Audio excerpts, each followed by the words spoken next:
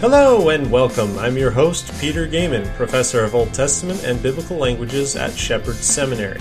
This podcast is dedicated to discussing issues related to Scripture and theology. For more information, visit petergaiman.com. Well, top of the morning to you, wherever you might be. Of course, it also might not be morning when you're listening to this, but I am recording in the morning, and so it is the top of the morning. So today what we're going to be looking at is going to be Genesis 6, and we're going to be talking about the situation there, about who the sons of God are, who the Nephilim are, and how that plays into the overall story of Genesis 1 to 11. Now, I love this passage of Scripture. It's very, very complex in a lot of people's commentary on it, and I think that simplifying some of the details, talking about the different viewpoints, can be pretty helpful. And so that's what we're going to try to do. We're just going to try to give a broad survey of what's going on, the different views that people have, and then try to incorporate it into how I think the biblical narrative is using this material to further its proclamation of God and his plan. So I'm just going to read the passage so it's in our minds, and I'll read from the ESV here. In chapter 6, verses 1 through 4, it says this: When man began to multiply on the face of the land, and daughters were born to them, the sons of God saw that the daughters of man were attractive, and they took as their wives any they chose. Then the Lord said, My spirit shall not abide in man forever, for he is flesh. His days shall be 120 years. Now, would I take that 120-year reference there? We won't talk about this on the episode that much, but instead of seeing that as the lifespan of each man, I think it's more appropriate to see that as the time frame before the flood. So in other words, God is saying 120 years and then the flood will come, instead of saying that each person is going to live 120 years, because even after the flood, there were people who lived past 120 years, Abraham, Isaac, Jacob, etc. And then verse 4 finishes this small section saying, The Nephilim were on the earth in those days, and also afterward, when the sons of God came into the daughters of man, and they bore children to them. These were the mighty men who were of old, and men of renown. All right, so setting the context here, one of the things we need to remember is that chapter 6 doesn't occur in a vacuum. We have a lot of information up to this point. In fact, we've seen in Genesis 1 and 2 that God creates everything, and according to Genesis 1, everything is created good. In fact, in verse 31, we read the phrase that God saw that it was very good. So everything was created great. In Genesis 1 and 2, mankind rebels and ruins it in Genesis 3. Yet, even though man deserves death, and even though man is, in one sense, alienated from God, God himself promises a individual in Genesis 3:15 who is going to come and rectify the relationship between God and man. In other words, there will be reconciliation because of God's own plan. So there's going to come an individual who will bruise the serpent, crush the serpent on the head, and the serpent will bruise him on the heel. This special individual, this redeemer, we could call him. And so all the way in Genesis 3:15, we see that God has a plan of redemption set up for his people, even though they had rebelled against him.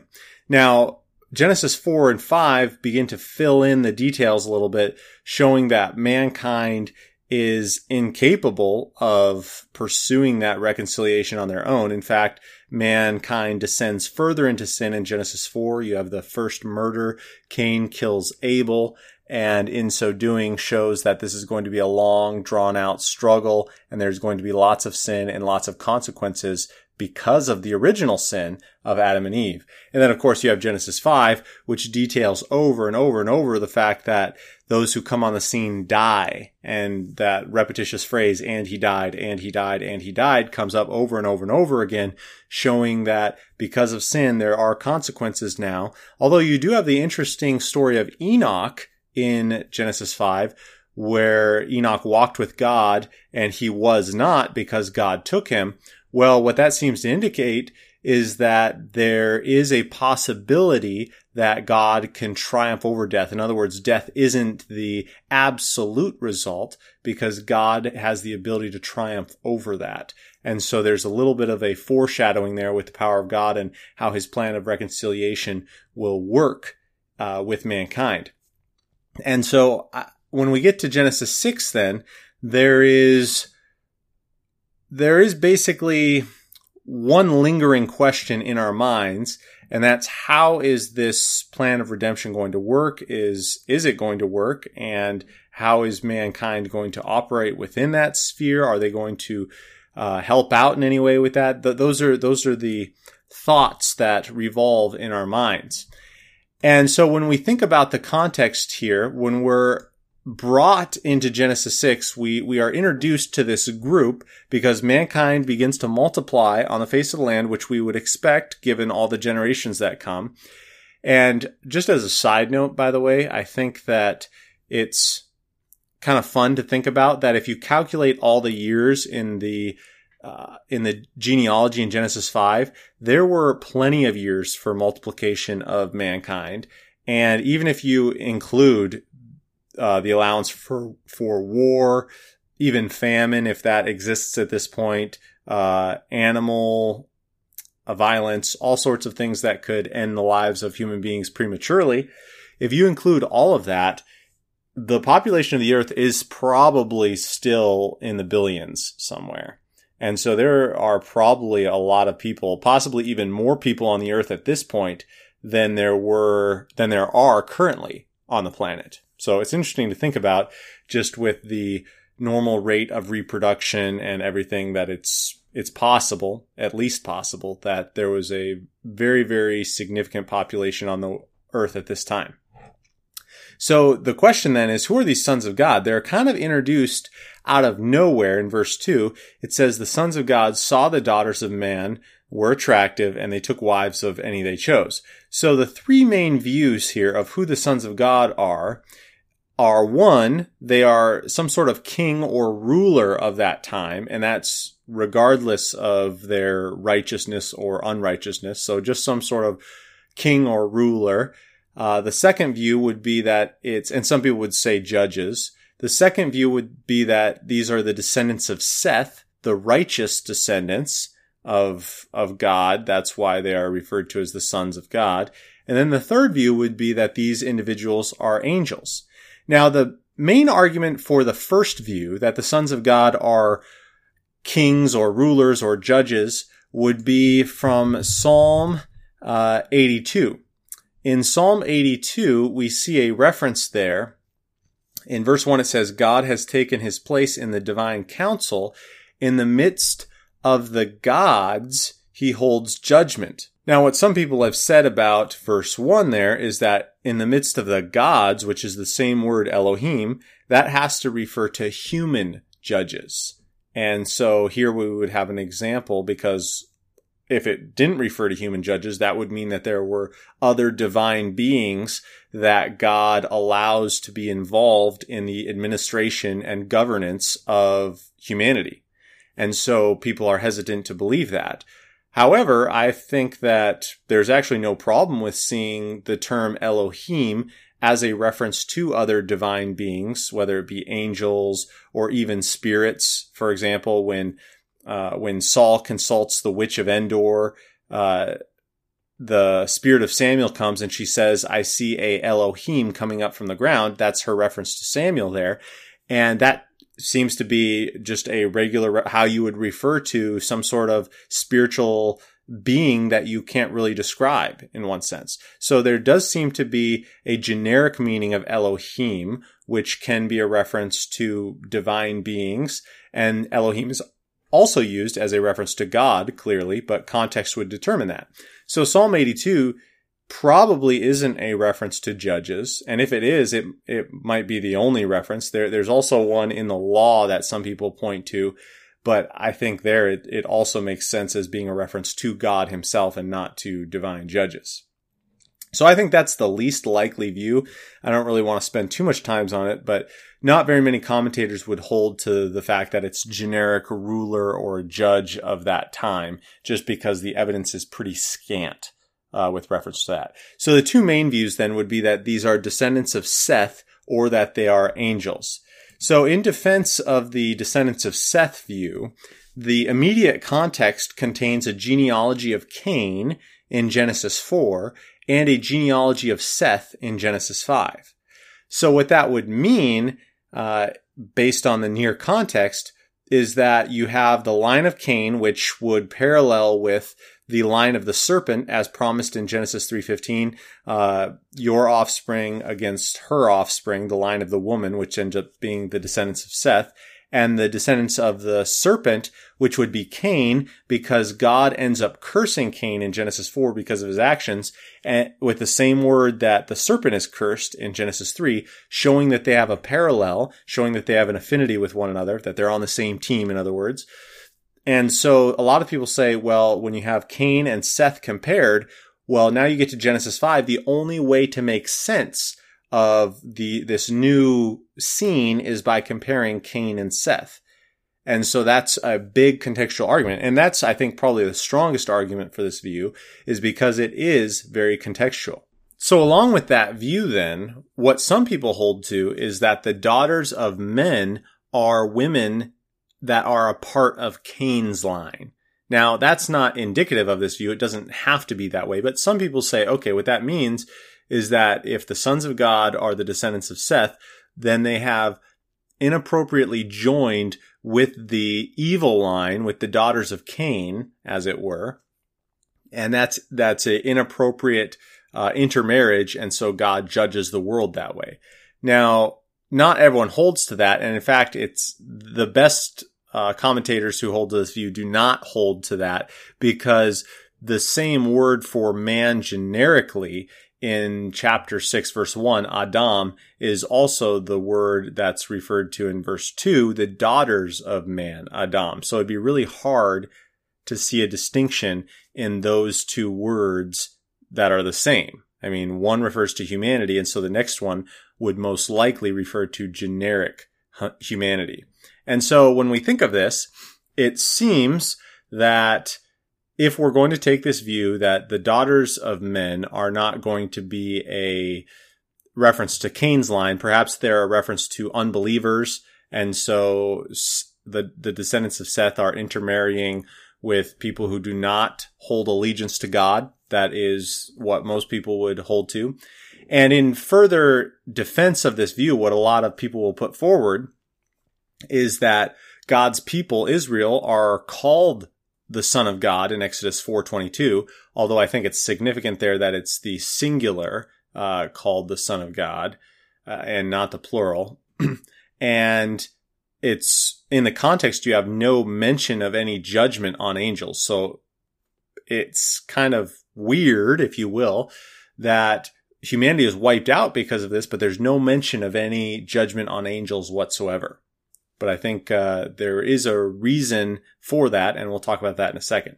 And then finally, some people say that this view makes most sense because it's absurd to think that angels could have sex, because they're a spiritual being and sex is a physical act. And so that's just something that can't happen. In fact, in Jesus' own words, angels do not marry, nor are they given in marriage. And so doesn't that mean that they can't have sex? So that's the viewpoint of the fact that the sons of God are the descendants of Seth. Now, the third view, the sons of God are angels, puts forward some interesting evidence.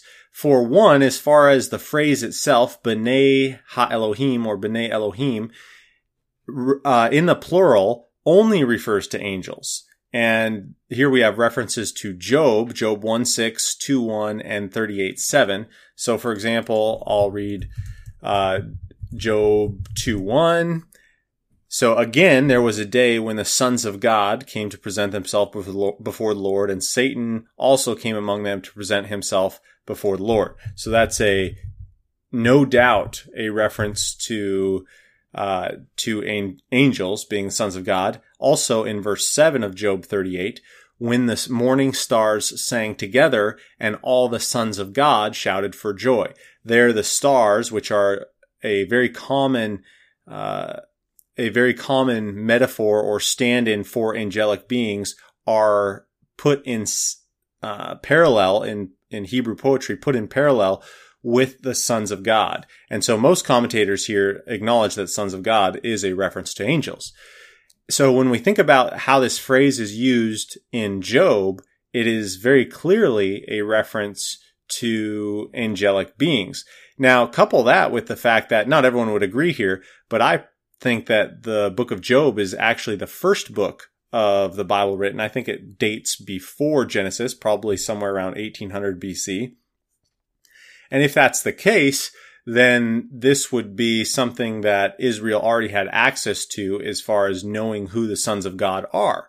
And I think there's something to be said about that. But even if you date Job later than Genesis, which dates to about 1400 BC, then you still acknowledge that this is a common Hebrew phrase, which when used refers to angels.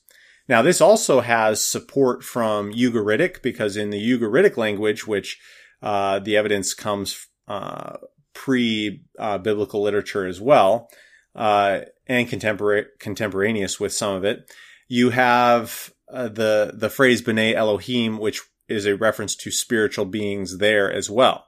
And then you also have this same belief found in Second Temple Judaism, like in the Book of Enoch and things like that. You also have the New Testament holding to this view, it seems. And here we look at Jude and 2 Peter. In Jude 6, verse 6, you have this reference to the angels. It says, "The angels who did not stay within their own position of authority, but left their proper dwelling, he has kept in eternal chains until gloomy darkness, until the judgment of the great day." And then verse 7 says this, "Just as Sodom and Gomorrah and the surrounding cities, which likewise indulged in sexual immorality and pursued unnatural desire, serve as an example by undergoing a punishment of eternal fire." So in other words, that phrase there, likewise indulged in sexual immorality, is a reference to the angels. So nowhere in Scripture is there any reference to angels engaging in sexual immorality unless Genesis 6 fulfills that. And so it seems very strong as far as evidence is concerned for me that this Jude 6 and 7 links this sexual immorality with the angels. And I think that that's a helpful comparison. Also in 2 Peter chapter 2, you have God giving a sequence of events starting in verse 4 of chapter 2, where he says, "For if God did not spare angels when they sinned, but cast them into hell," and that word hell there is the word Tartarus in the Greek, "and committed them to chains of gloomy darkness to be kept until the judgment. And if he did not spare the ancient world, but preserved Noah, a herald of righteousness, with 7 others, and if by turning the cities of Sodom and Gomorrah to ashes, he condemned them to extinction, and if he rescued righteous Lot," etc., etc. He goes down. Now notice all of those are, unless the angels are out of order, that's all chronological order. You have Genesis 6, and then you have the flood with preserving Noah, and then you have Sodom and Gomorrah, and then you have rescuing Lot. All of that would be chronological in accordance with Genesis. So it does seem as if Genesis 6 is being heralded here as a reference to angels as well. So 2 Peter 2 and Jude 6 and 7 seem to be a pretty definitive statement on what's going on here. Now, along with that, to the argument that angels cannot engage in sex, I think in Genesis 18, we see that angels, you have the Lord and 2 other men coming with him. So not all of those can be the Lord, not all of those can be the incarnate, or I guess you could say the pre-incarnate version of Christ. That's impossible since there are 3 there. So 2 of those have to be angels. So in Genesis 18, we see that angels can eat and do other physical activities. So at least from that perspective, granted, they are spiritual beings, but they can take on the form of physicality. And so if they can do physical activities, it's not impossible that they could have sex. That's not absurd to me. They can do other physical activities. Additionally, I'm willing, although I don't think it's necessary, I am willing to admit with some others that it could be a form of demonic possession where demons can possess bodies and empower them and work through them. That could also be what's going on in Genesis 6, but I don't think that's necessary.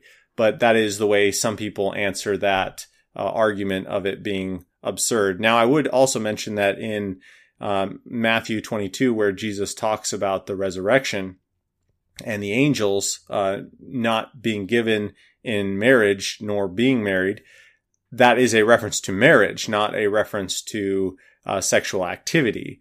And so I think we could make a distinction there in that he's talking about marriage because that's what they were talking about, this covenant commitment, whose wife will she be in the resurrection since she was married to 7 brothers. So contextually, it is true that there is no covenant commitment between the angels in the same way that we observe marriage, obviously.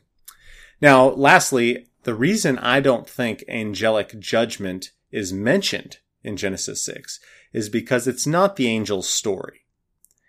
And I think that's important, is that we need to be careful about putting the paradigm of exhaustivity, that's not even a word, exhaustive nature of description on the Bible. The Bible could say a lot more than it does about everything, right? In fact, it's maddening sometimes the details that the Bible leaves out because we want to know things, but we don't need to know all these things. And the key ingredient to understanding Genesis is that it's not a story about the angels. It's not a story even really about humans, although it is, human beings are definitely included in it. It's really, and at its core, a story about God and his plan. And so we see that play out. God is the main character. He's the one who's introduced in Genesis 1, and he's the one who creates all things. And then he's the one who creates mankind, gives them a set agenda, a plan. They fail, and so God intercedes on his own volition, if you will, to save and spare them annihilation. And so it's a story of God interacting with humanity and saving them. And so to exclude details about the angels is not really absurd. I think that makes a lot of sense because we don't need those details of the angelic judgment. But I would say that it's very nice that we get insight into the angelic judgment in the New Testament. And part of the reason for that, I think, is because when we get to the New Testament, there are versions of angel worship going on and veneration with that. And so it's important to understand that God is superior to the angels, as Hebrews talks about in detail, and God has supreme power over the angelic beings, and that he treats with very, very much a judgmental, holy fervor those who stray from his plan. So I think that all those evidences combined would point to understanding the sons of God as angelic beings. So now the next question would be, who are the Nephilim? So the Nephilim, you can kind of, if you know any Hebrew, you might be able to hear a Naphal kind of idea, Nephalim. And so a lot of people have taken that word, which Naphal means to fall in Hebrew. A lot of people have taken that as meaning the Nephilim mean the fallen ones. And it's an attractive proposal just on the basis of etymology, but there's no real way to verify that the Nephilim is actually derived from the verb itself.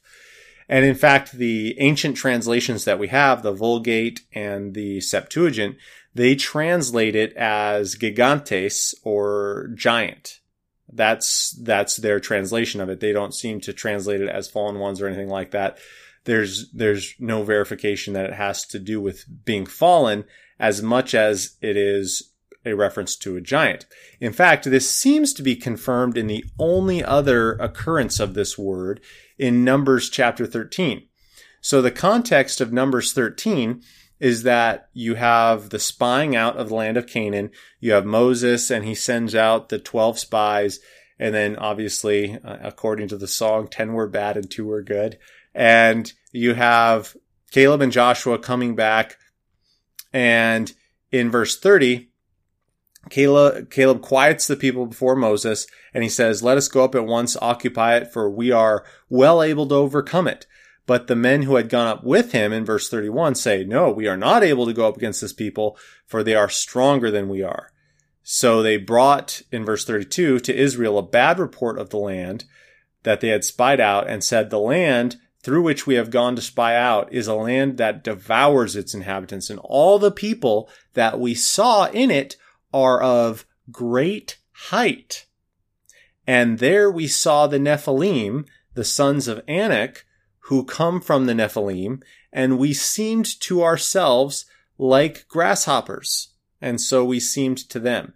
In other words, he seems to be equating the term Nephilim here with a people of great stature.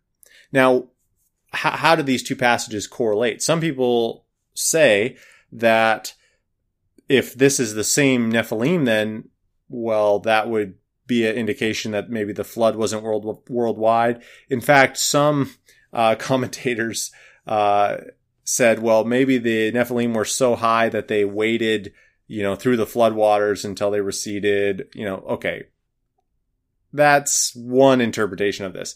But if you just see Nephilim as a generic term, as a reference for a giant, then this is fine.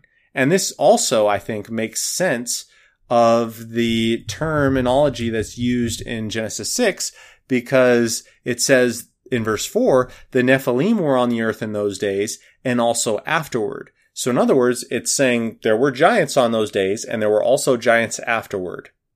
And so I think that that's a helpful insight. And the way I'll explain this in just a second is that I think it's also kind of a slap in the face of what's going on here, saying that it didn't really accomplish much. So the way I would take Nephilim then is just a reference to a giant. And I would also take these Nephilim as the same group that's referred to at the end of chapter 4, the mighty men who were of old, the men of renown. Now, some people say that the Nephilim and the mighty men are different, and that's possible. However, I think that that's a bit of a nonsensical understanding of the text, because otherwise, if that's the case, if these are two separate groups, you're just kind of left with Nephilim being mentioned, and then all of a sudden you're talking about mighty men being mentioned, and it really does not coincide together well. It's just most natural to see them as a further referent to Nephilim. These being the Nephilim were the mighty men. Some people would say, oh, these are the children. The children are distinct from the Nephilim. Well, that's possible. But again, you're dealing with a sharp disconnect there that I'm not sure is the best way to take the text. I mean, it's definitely possible, but I think that you lose a lot then because you have just this random mention on the Nephilim. Some people would say, oh, it's just a marker there to say what kind of time period we're talking about. But, granted, I don't think that that's as strong as seeing the continuation in the description there.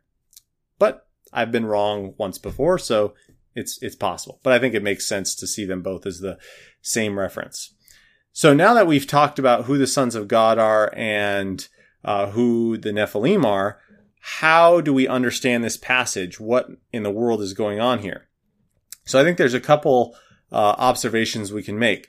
So within the context here, we've already been talking about how Genesis 1 through 5 shows that mankind is in trouble. In fact, they're descending deeper into sin, Genesis 4. In fact, it shows that mankind, if they're left to themselves, they're going to be continually on this downward spiral. In fact, that continues on even after the flood.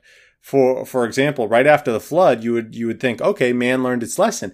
But immediately you have Noah getting drunk, and you have this incredible problem, which we've already done a podcast on, where you have Noah's son looking upon his nakedness and insulting his father, and you go through all of that. Well, that's immediately after the flood with Noah and his family. So humanity continues to sin, and then you get the Tower of Babel, and just everything just continues to descend unless God is going to sovereignly, divinely intervene, which he does do in Genesis 12. It's almost as if he says, okay, enough is enough. You've proved my point. You guys are incapable of doing it on your own, and now I need to intercede. So I think Genesis 6 is a part of that downward spiral that would fit with the theme of Genesis 1 to 11, showing humanity's propensity to rebel and deny God, and not just go about neutrally. No, not neutral at all, but to actually pursue an agenda against what God commands. Just like when God says, spread out and multiply, fill the earth at the end of the flood in Genesis 9.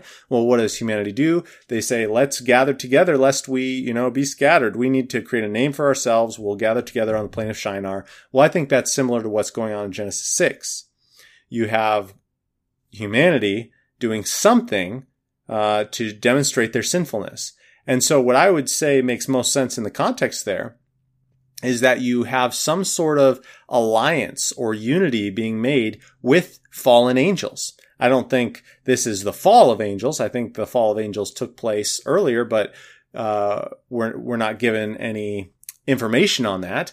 But here you see some sort of alliance between angels and mankind. In fact, there's no reference to rape here or forced marriages or any kind of overpowering or anything like that. This seems to be just a normal interaction of marriage and apparently human fathers willingly giving their daughters to angels. So what's the whole point then? It seems, and we're not told here what the exact purpose of this is, but I think we can, fill in the blanks a little bit, if you will. And there are a couple options. One, maybe they're trying to create some sort of alliance to overthrow God. That's possible. It's possible that they're trying to attain their own version of eternal life. Maybe they want to create some sort of super race where they've created their own redemption, their own immortality, for example. If angels are immortal, maybe if they can intermingle with angels, maybe they will become immortal. Maybe that's what's going on here. And that could be a understanding of why Genesis 6:3 is there, since it talks about man being flesh and drawing out that key distinction of man's being or their essence. Though another option could be that the angels and the humans want to intermarry and create some sort of unredeemable race or irredeemable race. So in other words, maybe they're trying to thwart God's plan by creating some sort of hybrid angel-human race that has no soul or something like that. We're not given all the exact details, but I don't think that this is beyond the realm of understanding of what's going on here. Any of those viable alternatives would help solidify why humanity cannot be left on their own. Otherwise, they will continue to descend into this sinful spiral. So whatever this rebellion is, it requires a wiping out of humanity. So I don't think it's just intermarrying between ungodly and godly individuals. I mean, that's definitely possible, but I don't think that would merit destroying all of humanity. So it does seem to be on the level of what we're talking about here, some sort of alliance to overthrow God. And notice what the text says, and this is why I said it's kind of a slap in the face in verse 4. It mentions the Nephilim being on the earth in those days and also afterward. What I take that phrase to mean, also afterward, is that there were Nephilim that were on the earth in those days. They were part of the progeny of the angelic human union, but the Nephilim were also afterwards. So in other words, the angels and the humans, their alliance, their interrelationships, accomplished nothing special. There was nothing. In other words, I don't think, as some people would say, that God needed to wipe the slate clean because the human DNA was corrupt now or something like that. I don't think so. I think it's just saying that they didn't accomplish anything. There were giants before, there were giants after. They didn't accomplish anything special. But yet it's obviously the heart of man that is intent on this rebellion, this alliance with the angels. And so that's what causes God to say, you know what, we need to judge this severely, right? And obviously the angels get judged too, because as we're told in Jude and 2 Peter 2, those angels are relegated to some sort of special holding cell for angels. They're not given any freedom from that point on. And so I think that that's an important insight. And so when we think about that, the question comes up, well, could this same sin of Genesis 6 happen today?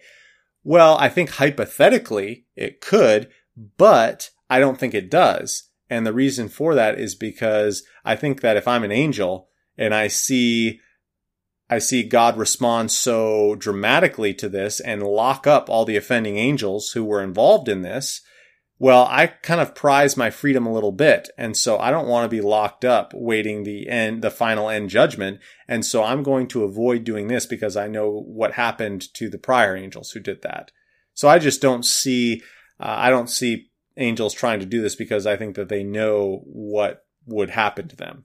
So, I mean, I just find it hard to imagine that they would proceed because angels are smart. They're very wise, and I don't see them going through that. So what would be the major big takeaways of this narrative in Scripture? Well, I think the big one has to be that sin has consequences, and the greater the sin, the greater the consequence. I mean, think about this. The consequence of this sin is that the entire humanity, apart from Noah and his family, are wiped out. And so this has to be understood as really exemplifying the consequences of sin and just understanding that God is a holy God and he has to execute judgment on that. Now, the second thing I would say is that fallen angels desperately want to corrupt God's plan of salvation. Although I would be quick to add that that's not possible now because God's plan of salvation has been accomplished. Praise the Lord for that.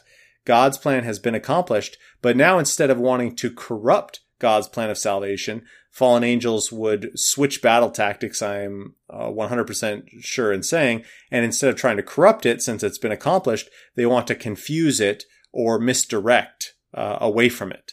So that's the plan of attack now.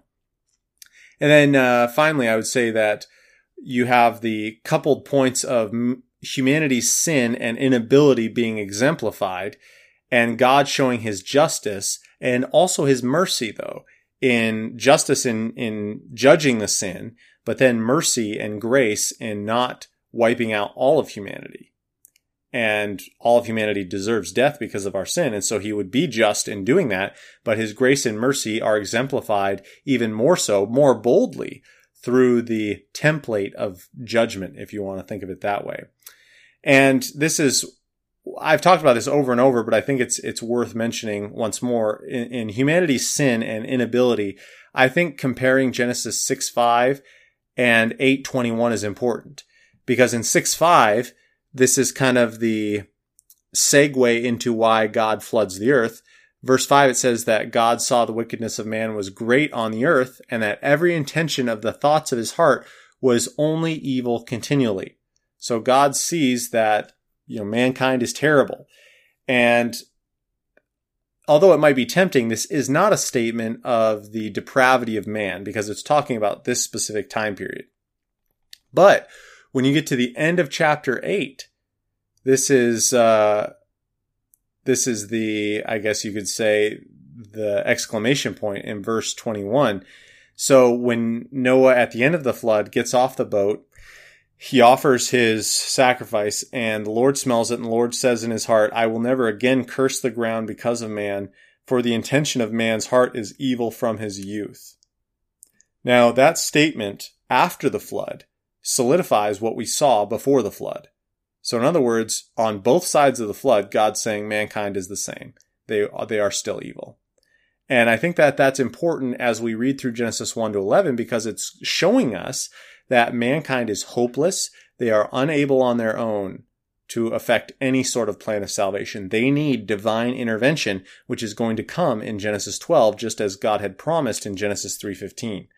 And so it's a very powerful story when we understand it from the literature perspective on how Genesis 1 to 11 is trying to portray the sinfulness of man, the inability of man, and then obviously exalting and exemplifying the ultimate mercy of God in saving humanity. So I hope that's helpful for you. I hope it's clear as mud in many ways. I love thinking through these passages in Genesis 1 to 11. It's one of my favorite sections of Scripture. and love to hear any comments or questions you have about this passage or any other ones. You can reach out to me at peter@petergaming.com. If you want more information about me, you can visit the site, petergaming.com. If you want more information about the school that I teach at Shepherd's Theological Seminary, you can visit shepherds.edu. Until next time, may the Lord bless you and keep you, and make his face shine upon you.